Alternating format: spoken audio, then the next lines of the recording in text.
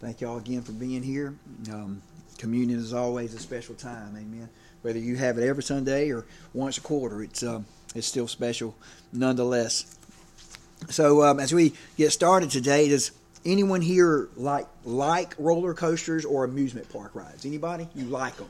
You like roller coasters? You like rides? Or you like them at one time? All right, Mr. Loris is nodding. Said, anybody hate them? Anybody hate them?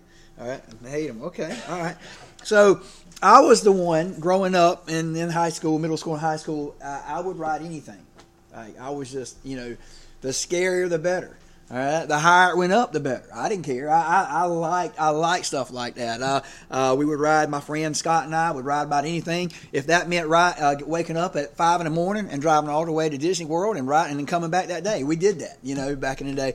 That was way before Wild Adventures. Wild Adventures was just a field, back then. But anyway, and some of y'all may remember Blue Springs. All right, the Crow's Nest. Some of y'all know what I'm talking about, the Crow's Nest. I went off the third. I would go off the third one, the third platform. I didn't do the Crow's Nest because then there weren't any steps there. You'd have to climb it, and I was crazy, but not that crazy.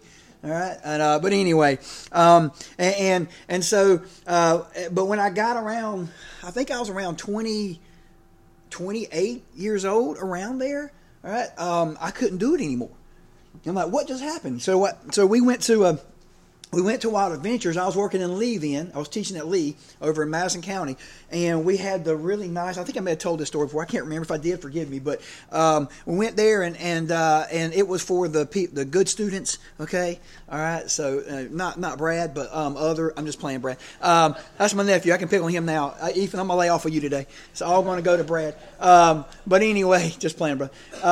But, it was like, it was a really good trip to go to.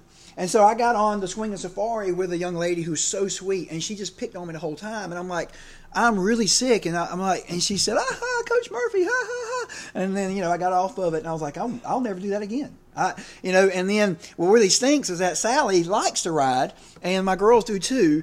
And now I can't do that. So when we've gone to Wild Adventures and I've gone on a ride with the girls, it's a labor of love. It's a sacrifice for me. All right. Cause I used to could ride anything and now I can't. All right. Now, so it's like, okay, girls, I'm going to do it. I'm going to take some no-dos or something so I don't throw up. And I'll still do it. But anyway, speaking of roller coasters, here are just a few. I'm just going to tell you just a few stories, here, that I found about kind of rides and stuff. And you can see the title there of today's message and where we're going.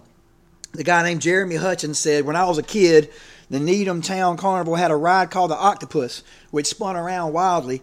Each car spun on wheels while the whole enormous contraption went up, down, and around. About halfway through the ride, a young woman in a neighboring car behind mine threw up, and her vomit hit me right in the face.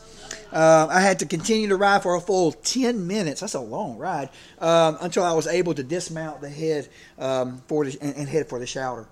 That's nasty. And then in 2002, a guy named Chris Matthews says, I was with my extended family at Disney World when our son Corey decided to go walk about. We searched everywhere for him to no avail. Finally, I hit upon the idea of getting on the monorail that ran around the whole park.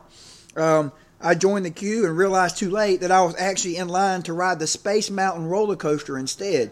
I was 54 and shaking like a baby as they lowered the harness on me. The whole ride was like an acid trip, up and down over endless drops into what looked like eternity. Asteroids and such coming from all angles. I heard shrieks.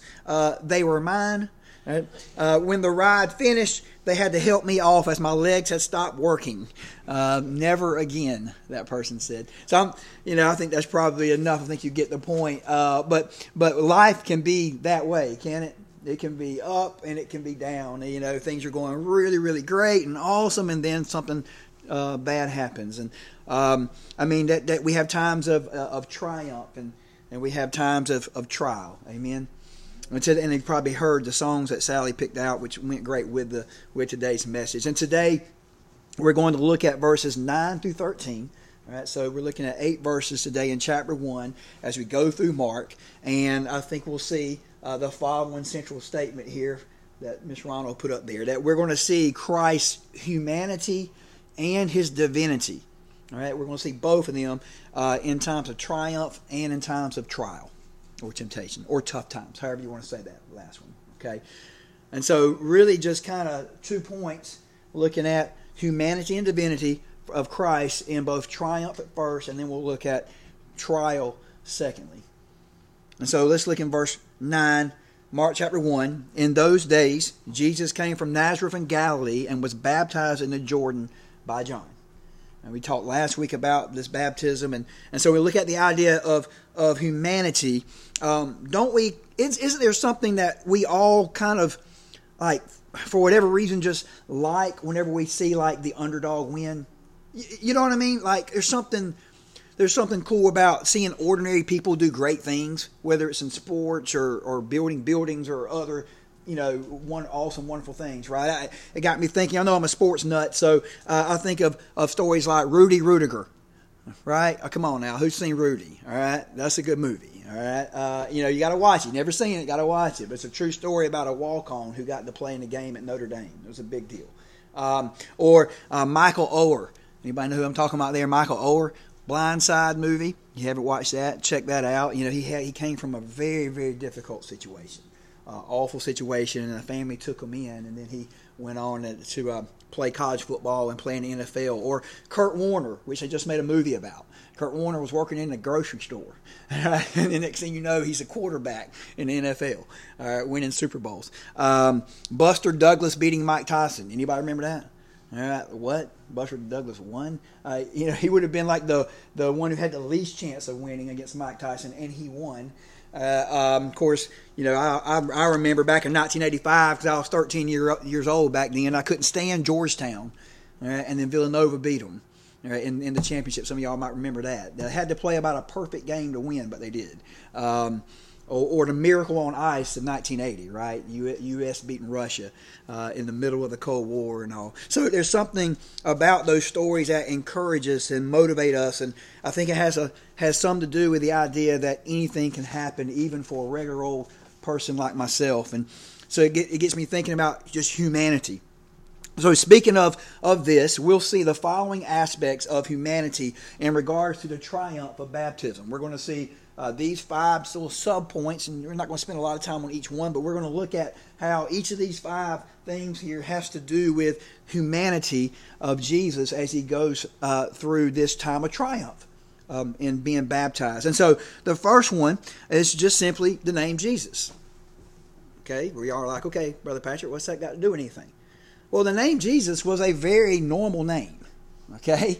Very normal, very ordinary. There was a lot of Jesuses, okay? In fact, it got me, I had to look online to find out what was the most popular baby name for a boy this year. Any idea what it might be? Does anybody know? Anybody keep up with stuff like that? If you do, that would be strange, but so don't raise your hand. But like Liam, that's one of the most popular names.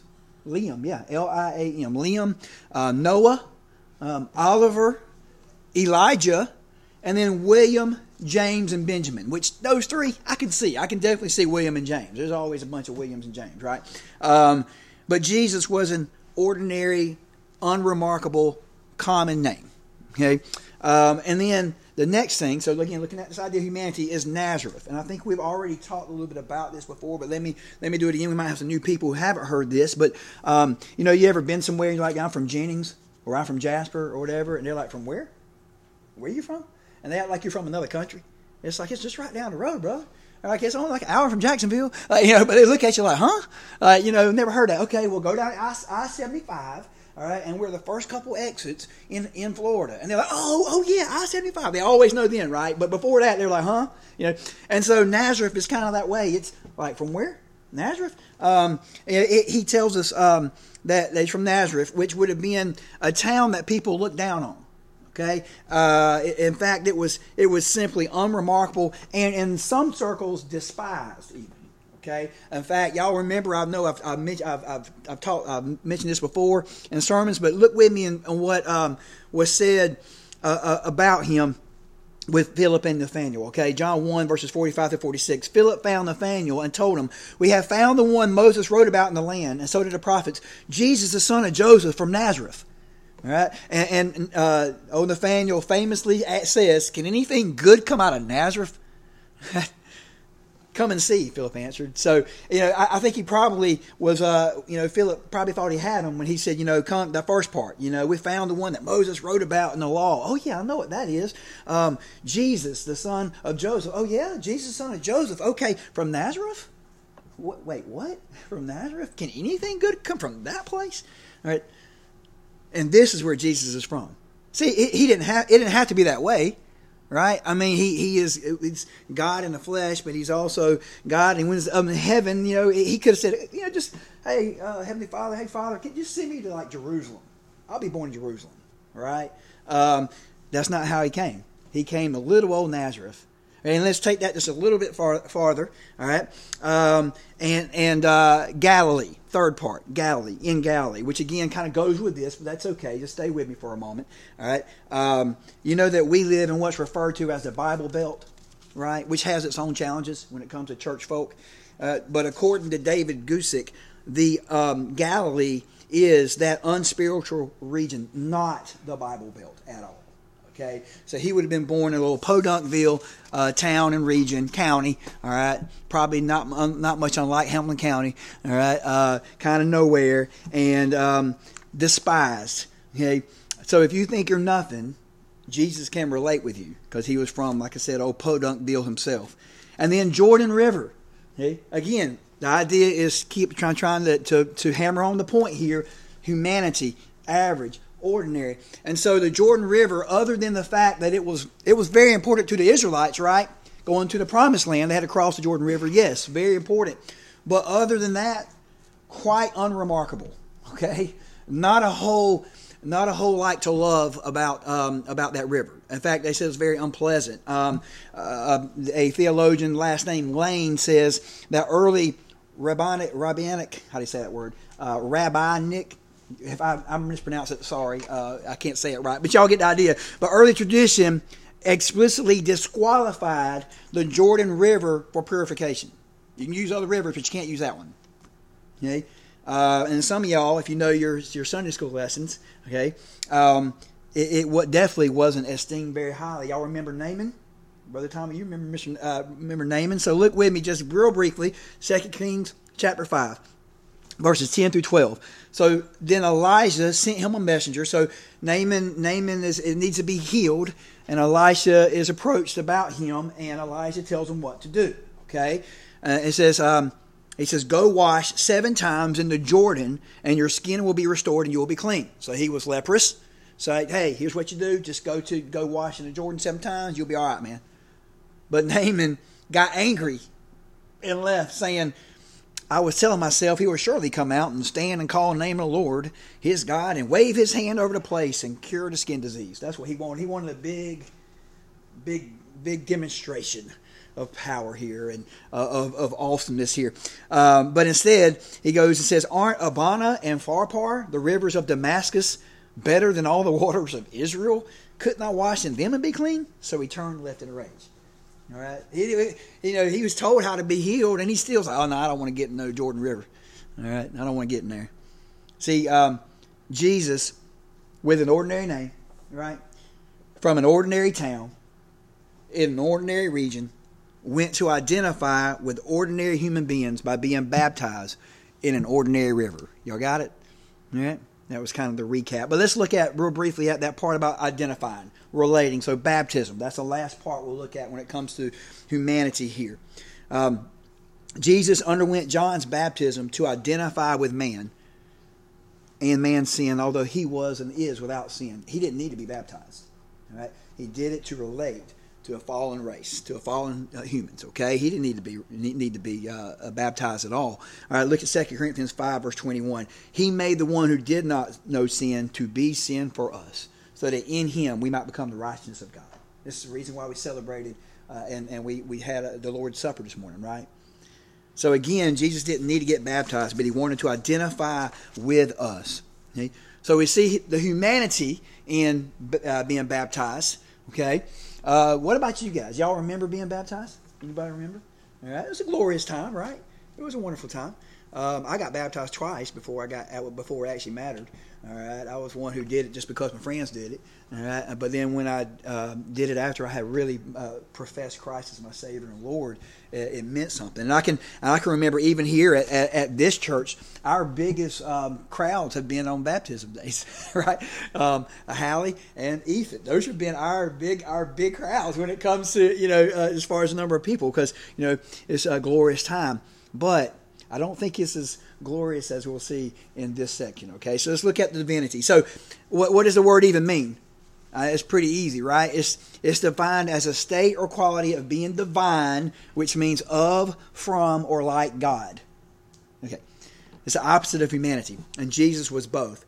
So now let's look at this time of triumph, being baptized, and let's see the divinity of Jesus. So the next two verses. As soon as Jesus, came up out of the water, he saw the heavens being torn open, and the Spirit descending on him like a dove. And a voice came from heaven, "You are my beloved Son, with you I am well pleased."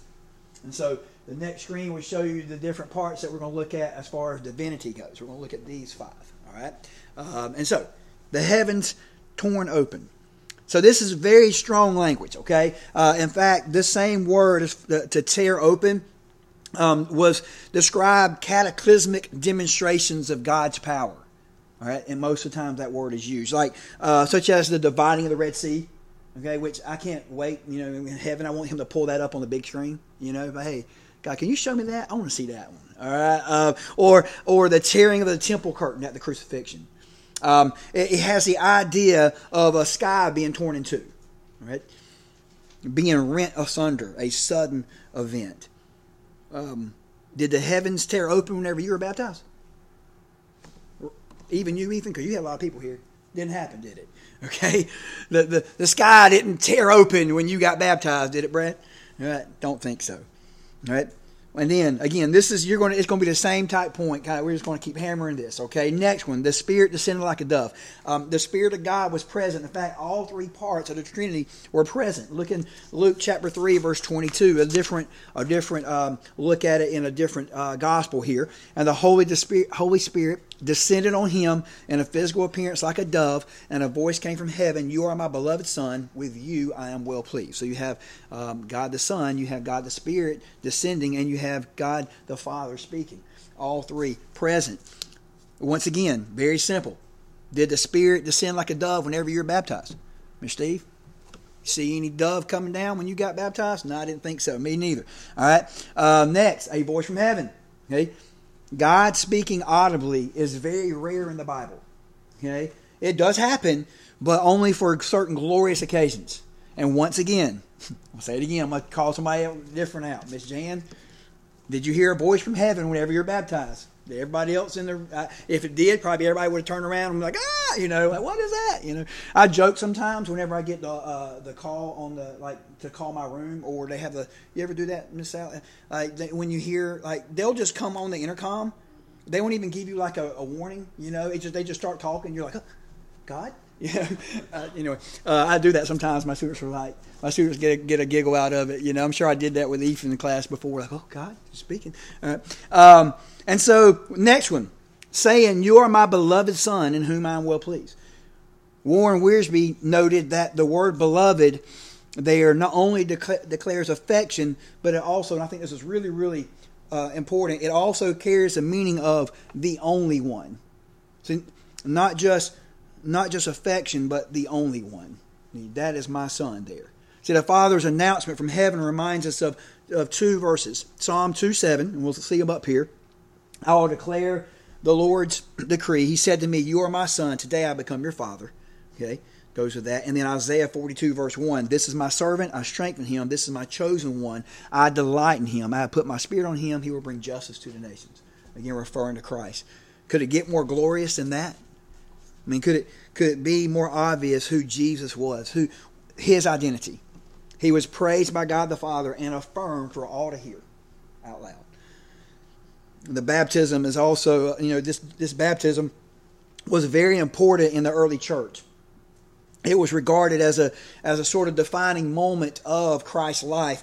In fact, theologian Edwards noted that when the apostles found it necessary to choose a replacement for Judas after after crucifixion and after all that, the main criterion was finding someone who had accompanied Jesus from his baptism onward.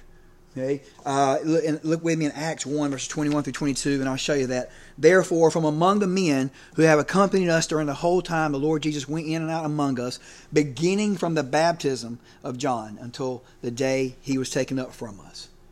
All right, and I'm not going to read the rest of that, but you get the point. There was a defining moment. He didn't have to be baptized, but he was, and it was a defining moment in his ministry. And then we were trying to get a replacement. He said, we're going to go back to that point. It was an inauguration of his ministry. It was a triumphant time. And we still see both the humanity and the divinity. So the roller coaster ride is going well now, right? We're having fun, Ethan? All right, right? You say you didn't like it, but right now you're having fun. All right, just nod your head yes. Okay. All right, so we're having fun. We're going and having a good old time on that ride. Everyone's smiling and happy, but it's about to take a dip. And it's going to take a dip, as it does so often in the book of Mark, immediately. Okay. I know you've heard the saying that okay, so you're going through a mountain, don't worry. All right, you're about to go through a valley.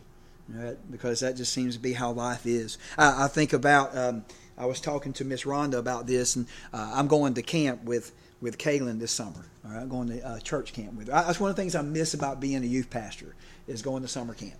All right, and I'm going to go with her this summer. But the thing that we used to always tell our teenagers is that, look, camp, you're on a spiritual high at camp. Everything's going great.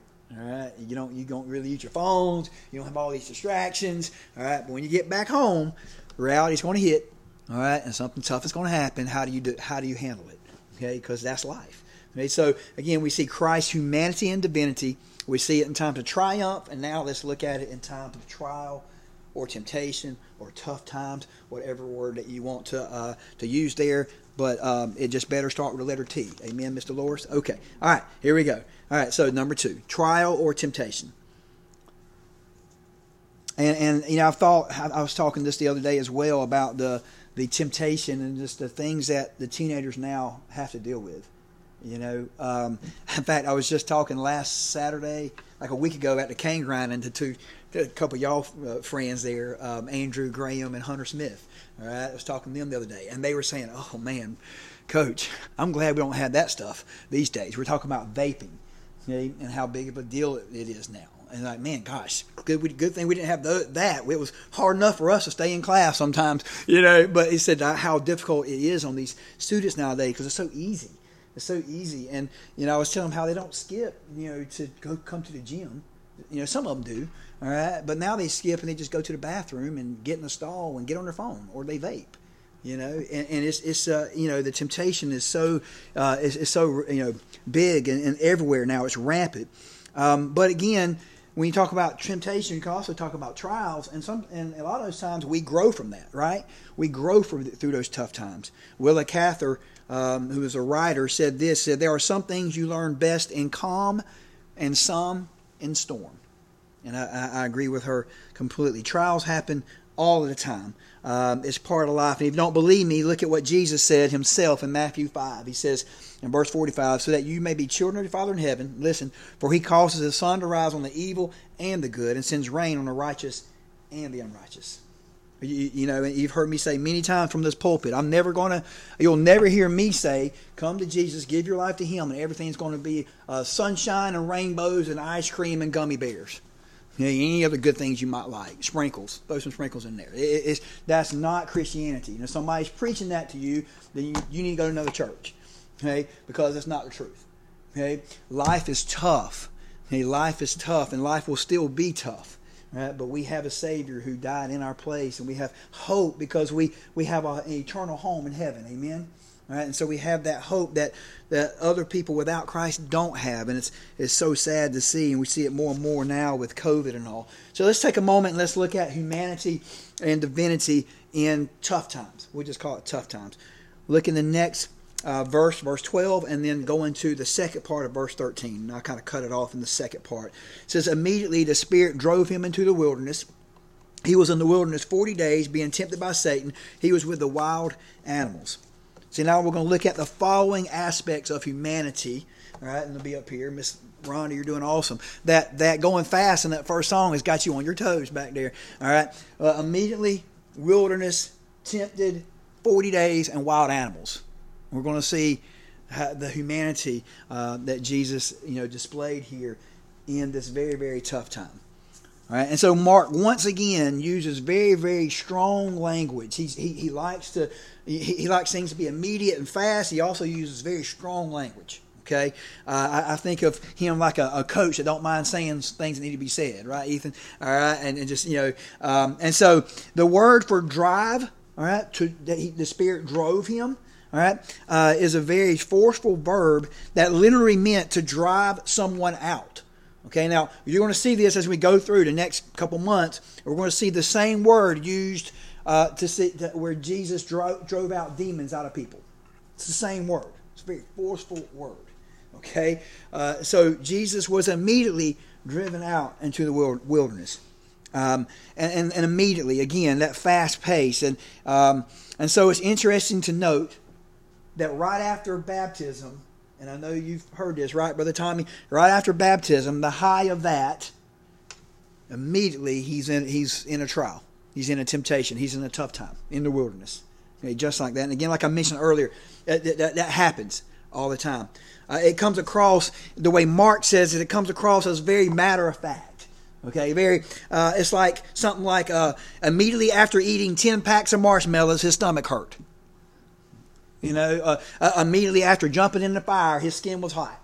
This is very matter of fact. Immediately after baptism, he's in the wilderness. Bam. That's life, isn't it? It's ordinary. Nobody is immune. Not even Jesus. He relates with us as humans. Don't you remember that later? And he relates with us. So let's look at the idea of wilderness. So we had immediately, now wilderness. Is there anything spectacular about a wilderness? It's ordinary, right? It's a wilderness. There's nothing great about it. In fact, the Israelites often associated wilderness with his curse, while they associated inhabited or cultivated land with God's blessing. So it was just ordinary, and to them it was even like a curse. And this is still important because Jesus again relates to humanity here as well, because he was in it. He was there. We got some teachers in the house, all right, and half the battle was just showing up, right, Miss Donna? Half the battle was showing up. And just it might be for you and your job. Half the battle was just being there. And that matters, and it definitely matters to students these days. Okay, well, yeah, it wasn't always easy in that class, but that person was there, and I could count on that person being there. Or even as a coach, right? And athletes, you appreciate the fact that your coach was there, right? If that person cared for you, he or she, right? That's half the battle, being there. And so Jesus, again, he's there, he's in it. He wasn't immune. Okay, just because he was Jesus, he was in the wilderness to be tempted. I love how Dobson summed this part up. He says, living a life that pleases God does not exempt us from temptation. Let me say that again. Living a life that pleases God does not exempt you from temptation. Okay. He also said that being led by the Spirit, because he was driven by the Spirit. Again. Sorry, could you say that again? Sorry, Siri is talking to me. All right. Being led by the Spirit does not exempt us from temptation. All right. Even Siri knows that. All right.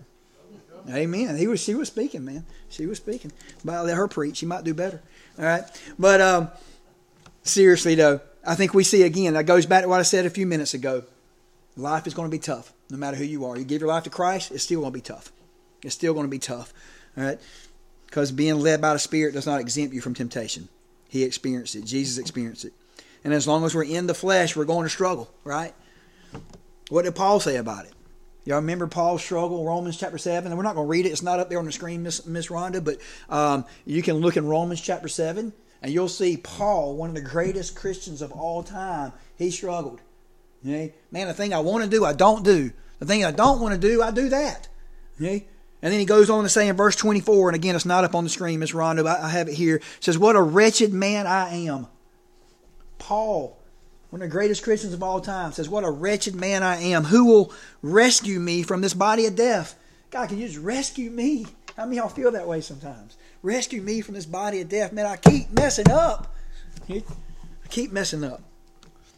And then let's look at the idea of 40 days. Well, why is that important? Well, it's significant because there's a lot of symbolism, right? I know Miss Donna appreciates that as an English teacher. There's symbolism there, all right? You have Israel in the wilderness for 40 years, right? There's a lot more than these, by the way. I'm just going to give you a couple.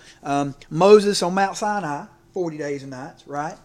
You got Elijah was led 40 days and nights to Mount Horeb, and other instances, okay, where 40 days is important. See, in each of these, as Edward said, the wilderness was a proving ground, a test of faithfulness and a promise of deliverance. But I think, and here's the rub on this, it's very, very, very likely that there are more temptations than the 3 mentioned in the book of Matthew. Y'all familiar, all right, with that? Okay, if you look in the parallel section in Matthew chapter 4, all right, you'll see 3 different temptations. And you'll hear preachers preach about it. And they're preaching the word. And I'm not saying anything about that. What I am implying here, it is very likely that there were a lot more than 3 temptations. Jesus was out there for 40 days. I'm pretty sure that Satan just didn't tempt him, and then say, okay, I'm going to leave him alone for the rest of the time. Right? First day, right by the time he's done, and then we're just going to no, it's very likely that Jesus was being tempted the whole time. Okay? I mean, isn't that life? We struggle every moment, and we're in this earthly body. I don't know about you, man. I feel it more and more, man. I was playing dodgeball the other day, about killed me that afternoon, man. I was like, God, I see my back hurts. Everything hurts right now, All right, let's all getting old. I hear. I don't know. I'm gonna keep saying that's not me, right, Mr. Davis? It's not me. I'm not gonna get old. All right. Lastly, wild animals, and just very briefly about that. Don't want to spend a lot of time on this one. I just find it interesting that Mark would throw that in there. He was with the wild animals. It's just kind of like an addition at the end. Oh, by the way, there's a bunch of wild animals out there. Just in case you wanted to know. I mean, I just find it interesting, and I think on that you see humanity and divinity because he wasn't immune to the fact that there are animals out there, but then also they didn't mess with them. So I don't know. All right, so that was one that I kind of had a little bit of trouble with, but they didn't mess with him because he was divine. So let's go ahead and go to that part, and it's actually shorter because Mr. Jim said we had to get out of here early today because he was hungry. All right, divinity. All right, divinity. Amen. Oh, nobody said amen. Thank y'all for that. Y'all could have said amen. All right, Mark 1, verse 13. He was in the wilderness 40 days being tempted by Satan. He was with the wild animals, and then lastly, and the angels serving him. Okay, again, different. We see the divinity right there. All right, the angels serving him, but also he overcame it. I have a pretty good guess. If I'm predicting that there's no one else that would have made it that long, because they're not Jesus. Okay, all right, and some of us might have made it about 10 days. Some of us 1 day. All right, but probably not 40 days. Jesus made it the whole time. All right. Hebrews 4:15 says this, though. Again, I mentioned this earlier. They're relating to us. For we do not have a high priest who is unable to sympathize with our weaknesses, but one who has been tempted in every way as we are, yet without sin. That's our Jesus. See, Jesus went through these 40 days of Satan himself throwing everything he could, man. Everything he could. You think of like they bring in Brad, they bring in everything. They bring in the best starter, and everybody in the bullpen is ready to go. They're all rested up, right? Right, Brad? Everybody, and they got their best stuff that night for you to hit. Okay? They're bringing their best stuff. Satan brought his best stuff for 40 days, and it still did not cause Jesus to sin. Amen? It still didn't. Another part, again, the angels as well. Wiersbe notes the following. Warren Wiersbe, he says, our Lord's 40 days in the wilderness reminds us of Israel's 40 years in the wilderness. Israel failed when they were tested, but our Lord succeeded victoriously. Hallelujah. All right. Brad, they brought the best pitching they could, and Jesus still hit it out the park. You feel me? All right, that'll preach. All right. Tweet that. Do you still tweet? I don't know. Tweet, whatever, Snapchat it or something. All right, application. As we end here, ask Miss Dolores and Miss Sally to come up, knowing that we can see Christ's humanity and divinity in the high and low times should encourage us because we go through it, right? We go through the same times. So it should encourage us. William Cowper said, God moves in a mysterious way, His wonders to perform. This is in a song that some of y'all may have heard. He plants His footsteps in the sea and rides upon the storm. That's our Jesus. Life's not easy. Highs and lows. And the good thing is that if we allow the Spirit to lead us, He will empower us to overcome times of temptation. We can still overcome it with Jesus' help. Listen, look in Galatians 5, verse 16. I say then, walk by the Spirit, and you will certainly not carry out the desire of the flesh. But God is steadfast. You're still going to have tough times, but we can still rely on the Spirit to help us. Our Savior can relate to us. We have a Savior who knows. Amen? He knows. He sees. He can't be trusted. Is there amen on that one? He can be trusted. May we have the faith of a young lady named Anne Steele. Anne Steele had encountered one trial and disappointment after another in her life. Her mother died when she was 3. When she was 19, she suffered a severe hip injury that left her an invalid. And then eventually she fell in love and was engaged to be married. But the day before the wedding, her fiancé drowned. The day before the wedding. Later, Anne Steele penned the following song. Father, whatever of earthly bliss Thy sovereign will denies, accepted at Thy throne of grace, let this petition rise. Give me a calm, a thankful heart, from every murmur free. The blessings of Thy grace impart, and make me live to Thee. What an amazing thought, thinking there about Christ and still trusting Him. See, God is there, and we have a Savior that can relate to us. Amen? You are not alone in your struggle. God is there. If you have Christ as your Savior and your Lord, you're not alone. See, we don't have a high priest who can't relate, do we? We have a high priest who can. And then again, here's another very simple point I want to make before we close out. We can't, but He can. Amen? Again, tweet that one or whatever. It's the same with our sin. We can't, but Jesus can. We can't get rid of it no matter how hard we try. We can't fight it off. There's nothing we can do on our own, but we can with Jesus. Amen? How do we do that? By placing our faith and trust in what has already been done on the cross. Counts for us. That what He did on the cross thousands of years ago counted for me, and that counts for you. And I wanted to give you one more verse today to close it out, and then we're going to sing and be done, and we'll go eat. But very, very common, very popular verse, right? And I saw this just the other day. I think it might have been yesterday, and I was like, man, that's really, really good. I just want to add that to today. So just hear me for just a few moments. All right? Jesus said this, come to me, all of you who are weary and burdened, and I will give you rest. Are you weary? Are you burdened? Come to Jesus. And notice it says all. It doesn't say some of you who come to this church every Sunday morning, right? Or of a certain color, or of a certain part of town. Right? You know, you people on the other side of the tracks can't come.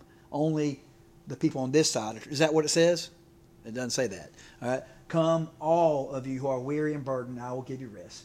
Take up my yoke and learn from me, because I'm lowly and humble in heart, and you will find rest for your souls. For my yoke is easy and my burden is light. His yoke is easy and His burden is light. We're weary. Are you weary and you're burdened this morning? All right. Cast your cares on Jesus this morning. All right. The altar is open if you want to pray. If any decision you need to make, I'll be up here as we sing. We'll probably only sing one verse. Sometimes we sing more. Most of the times we don't really belabor it. You know, unless I feel like God wants me to. Okay. You have a decision, make it, and we'll be glad to talk to you. All right, Sally.